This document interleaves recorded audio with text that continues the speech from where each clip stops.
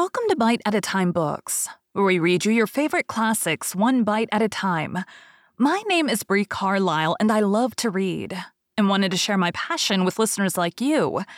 If you want to know what's coming next and vote on upcoming books, sign up for our newsletter at biteatatimebooks.com. You'll also find our new t-shirts in the shop, including podcast shirts and quote shirts from your favorite classic novels. Be sure to follow my show on your favorite podcast platform so you get all the new episodes. You can find most of our links in the show notes, but also our website, biteatatimebooks.com, includes all of the links for our show, including to our Patreon to support the show, and YouTube, where we have special behind the narration of the episodes. We're part of the Bite at a Time Books Productions Network. If you'd also like to hear what inspired your favorite classic authors to write their novels, and what was going on in the world at the time, check out the Bite at a Time Books Behind the Story podcast, wherever you listen to podcasts. Please note, while we try to keep the text as close to the original as possible, some words have been changed to honor the marginalized communities who've identified the words as harmful, and to stay in alignment with Bite at a Time Books' brand values.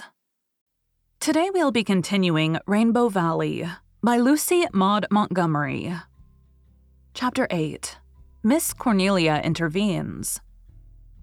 Miss Cornelia descended upon the manse the next day and cross-questioned Mary, who, being a young person of considerable discernment and astuteness, told her story simple and truthfully, with an entire absence of complaint or bravado.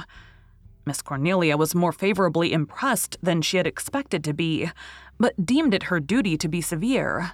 "Do you think," she said sternly, "that you showed your gratitude to this family who's been far too kind to you by insulting and chasing one of their little friends as you did yesterday?" "Say it was rotten mean of me," admitted Mary easily. "I don't know what possessed me. That old codfish seemed to come in so blamed handy, but I was awful sorry. I cried last night after I went to bed about it. Honest, I did. You ask Una if I didn't. I wouldn't tell her what for, 'cause I was ashamed of it, and then she cried too because she was afraid someone had hurt my feelings. Laws, I ain't got any feelings to hurt worth speaking of. What worries me is why Mrs. Wiley hain't been hunting for me. It ain't like her." Miss Cornelia herself thought it rather peculiar, but she merely admonished Mary sharply not to take any further liberties with the minister's codfish, and went to report progress at Ingleside. "If the child's story is true, the matter ought to be looked into," she said. "I know something about that Wiley woman, believe me. Marshall used to be well acquainted with her when he lived over harbor. I heard him say something last summer about her and a home child she had, likely this very Mary creature. He said someone told him she was working the child to death and not half feeding and clothing it. You know, Anne dearie, it has always been my habit neither to make nor meddle with those over harbor folks, but I shall send Marshall over tomorrow to find out the rights of this if he can, and then I'll speak to the minister. Mind you, Anne dearie, the Merediths found this girl literally starving in James Taylor's old hay barn. She'd been there all night, cold and hungry and alone, and us sleeping warm in our beds after good suppers." "The poor little thing," said Anne, picturing one of her own dear babies cold and hungry and alone in such circumstances. "If she has been ill-used, Miss Cornelia, she mustn't be taken back to such a place. I was an orphan once in a very similar situation." "We'll have to consult the Hopetown Asylum folks," said Miss Cornelia. "Anyway, she can't be left at the manse. Dear knows what those poor children might learn from her. I understand that she's been known to swear, but just think of her being there 2 whole weeks and Mr. Meredith never waking up to it. What business has a man like that to have a family? Why, Anne dearie, he ought to be a monk."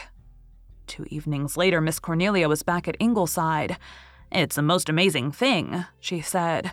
"Mrs. Wiley was found dead in her bed the very morning after this Mary creature ran away. She's had a bad heart for years, and the doctor had warned her it might happen at any time. She'd sent away her hired man, and there was nobody in the house. Some neighbors found her the next day. They missed the child, it seems, but supposed Mrs. Wiley had sent her to her cousin near Charlottetown as she had said she was going to do. The cousin didn't come to the funeral, and so nobody ever knew that Mary wasn't with her. The people Marshall talked to told him some things about the way Mrs. Wiley used this Mary that made his blood boil, so he declares. You know it puts Marshall in a regular fury to hear of a child being ill-used. They said she whipped her mercilessly for every little fault or mistake.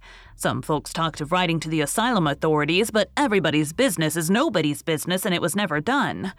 I'm sorry that wily person is dead, said Susan fiercely. I should like to go over harbor and give her a piece of my mind. Starving and beating a child, Mrs. Doctor dear. As you know, I hold with lawful spanking, but I go no further. And what is to become of this poor child now, Mrs. Marshall Elliott? I suppose she must be sent back to Hopetown, said Miss Cornelia.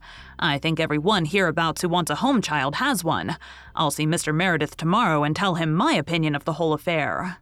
And no doubt she will, Mrs. Doctor dear, said Susan. After Miss Cornelia had gone, she would stick at nothing, not even at shingling the church spire if she took it into her head. But I cannot understand how even Cornelia Bryant can talk to a minister as she does. You would think he was just any common person. When Miss Cornelia had gone, Nan Blythe uncurled herself from the hammock where she'd been studying her lessons and slipped away to Rainbow Valley. The others were already there. Jem and Jerry were playing quoits with the old horseshoes borrowed from the Glen blacksmith. Carl was stalking ants on a sunny hillock. Walter, lying on his stomach among the fern, was reading aloud to Mary and Di and Faith and Una from a wonderful book of myths, wherein were fascinating accounts of Prester John and the Wandering Jew, divining rods and tailed men, of Shamer the worm that split rocks and opened the way to golden treasure, of fortunate isles and swan maidens. It was a great shock to Walter to learn that William Tell and Gellert were myths also, and the story of Bishop Hatto was to keep him awake all that night. But best of all, he loved the stories of the Pied Piper and the Sangreal. He read them thrillingly while the bells on the tree lovers tinkled in the summer wind, and the coolness of the evening shadows crept across the valley. "Say, ain't them interesting lies?" said Mary admiringly when Walter had closed the book. "They aren't lies," said Di indignantly. "You don't mean they're true?" asked Mary incredulously. "No, not exactly. They're like those ghost stories of yours. They weren't true, but you didn't expect us to believe them, so they weren't lies." "That yarn about the divining rod is no lie anyhow," said Mary. "Old Jake Crawford over harbor can work it. They send for him from everywhere when they want to dig a well. And I believe I know the Wandering Jew." "Oh, Mary," said Una, awestruck. "I do. True's you're alive.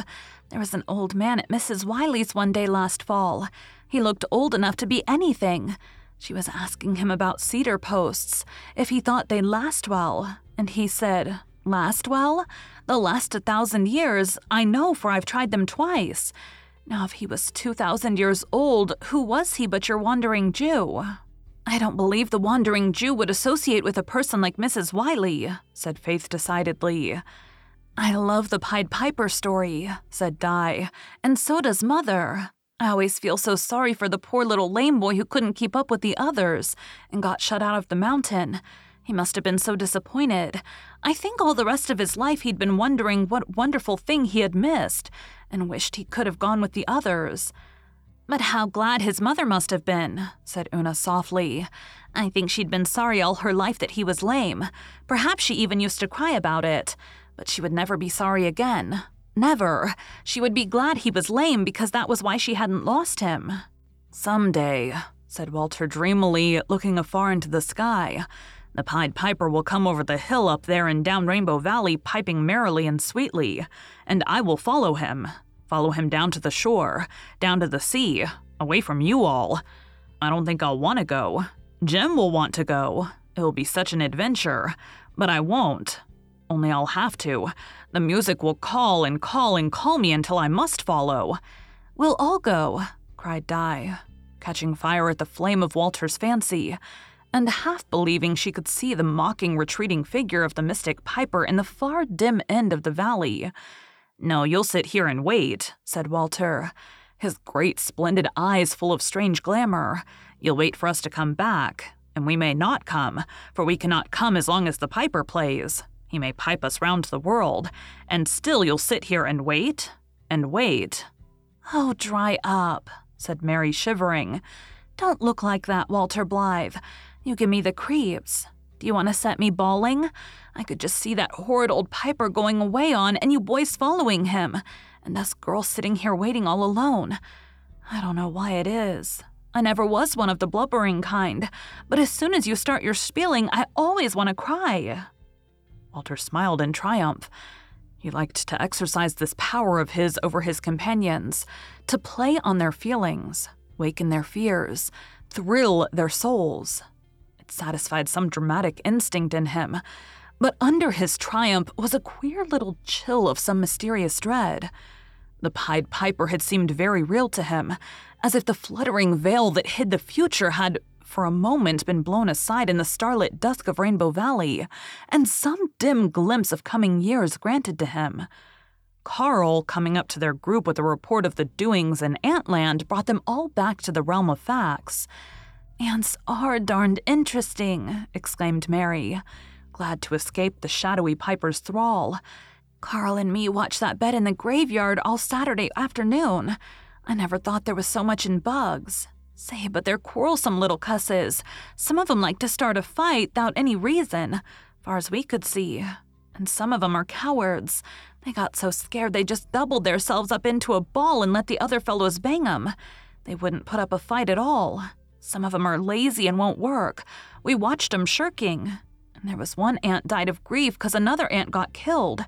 Wouldn't work, wouldn't eat, just died. It did, honest to goodness." A shocked silence prevailed. Everyone knew that Mary had not started out to say goodness. Faith and Di exchanged glances that would have done credit to Miss Cornelia herself. Walter and Carl looked uncomfortable, and Una's lip trembled. Mary squirmed uncomfortably. "That slipped out 'fore I thought. It did, honest to... true's you live, and I swallowed half of it. You folks over here are mighty squeamish, seems to me. Wish you could have heard the Wileys when they had a fight." "Ladies don't say such things," said Faith very primly for her. "It isn't right," whispered Una. "I ain't a lady," said Mary. "What chance have I ever had of being a lady? But I won't say that again if I can help it. I promise you." "Besides," said Una, "you can't expect God to answer your prayers if you take his name in vain, Mary." "I don't expect him to answer him anyhow," said Mary of little faith. "I've been asking him for a week to clear up this Wiley affair, and he hasn't done a thing. I'm going to give up." At this juncture, Nan arrived breathless. "Oh, Mary, I've news for you. Mrs. Elliott has been over harbor, and what do you think she found out? Mrs. Wiley is dead. She was found dead in bed the morning after you ran away, so you'll never have to go back to her." "Dead?" said Mary, stupefied. Then she shivered. "Do you suppose my praying had anything to do with that?" she cried imploringly to Una. "If it had, I'll never pray again as long as I live. Why, she may come back and haunt me." No, Mary," said Una comfortingly. "It hadn't. Why, Mrs. Wiley died long before you ever began to pray about it at all." "That's so," said Mary, recovering from her panic. "But I tell you, it gave me a start. I wouldn't like to think I'd prayed anybody to death. I've never thought of such a thing as her dying when I was praying. She didn't seem much like the dying kind. Did Mrs. Elliott say anything about me?" "She said you would likely have to go back to the asylum." "I thought as much," said Mary drearily. "And then they'll give me out again, likely to someone just like Mrs. Wiley. Well, I suppose I can stand it. I'm tough." "I'm going to pray that you won't have to go back," whispered Una, as she and Mary walked home to the manse. "You can do as you like," said Mary decidedly. "But I vow I won't. I'm good and scared of this praying business. See what's come of it. If Mrs. Wiley had died after I started praying, it would have been my doings." "Oh, no, it wouldn't," said Una. "I wish I could explain things better. Father could. I know if you'd talk to him, Mary. Catch me. I don't know what to make of your father. That's the long and short of it. He goes by me and never sees me in broad daylight. I ain't proud, but I ain't a doormat neither. Oh, Mary, it's just Father's way. Most of the time he never sees us either. He's thinking deeply, that is all. And I am going to pray that God will keep you in Four Winds, because I like you, Mary. All right. Only don't let me hear of any more people dying on account of it, said Mary. I'd like to stay in Four Winds fine. I like it, and I like the harbor and the lighthouse and you and the Blythes. You're the only friends I ever had, and I'd hate to leave you. Thank you for joining Bite at a Time Books today, while we read a bite of one of your favorite classics. Again, my name is Brie Carlisle, and I hope you come back tomorrow for the next bite of Rainbow Valley. Don't forget to sign up for our newsletter at biteatatimebooks.com and check out the shop. You can check out the show notes or our website, biteatatimebooks.com, for the rest of the links for our show. We'd love to hear from you on social media as well.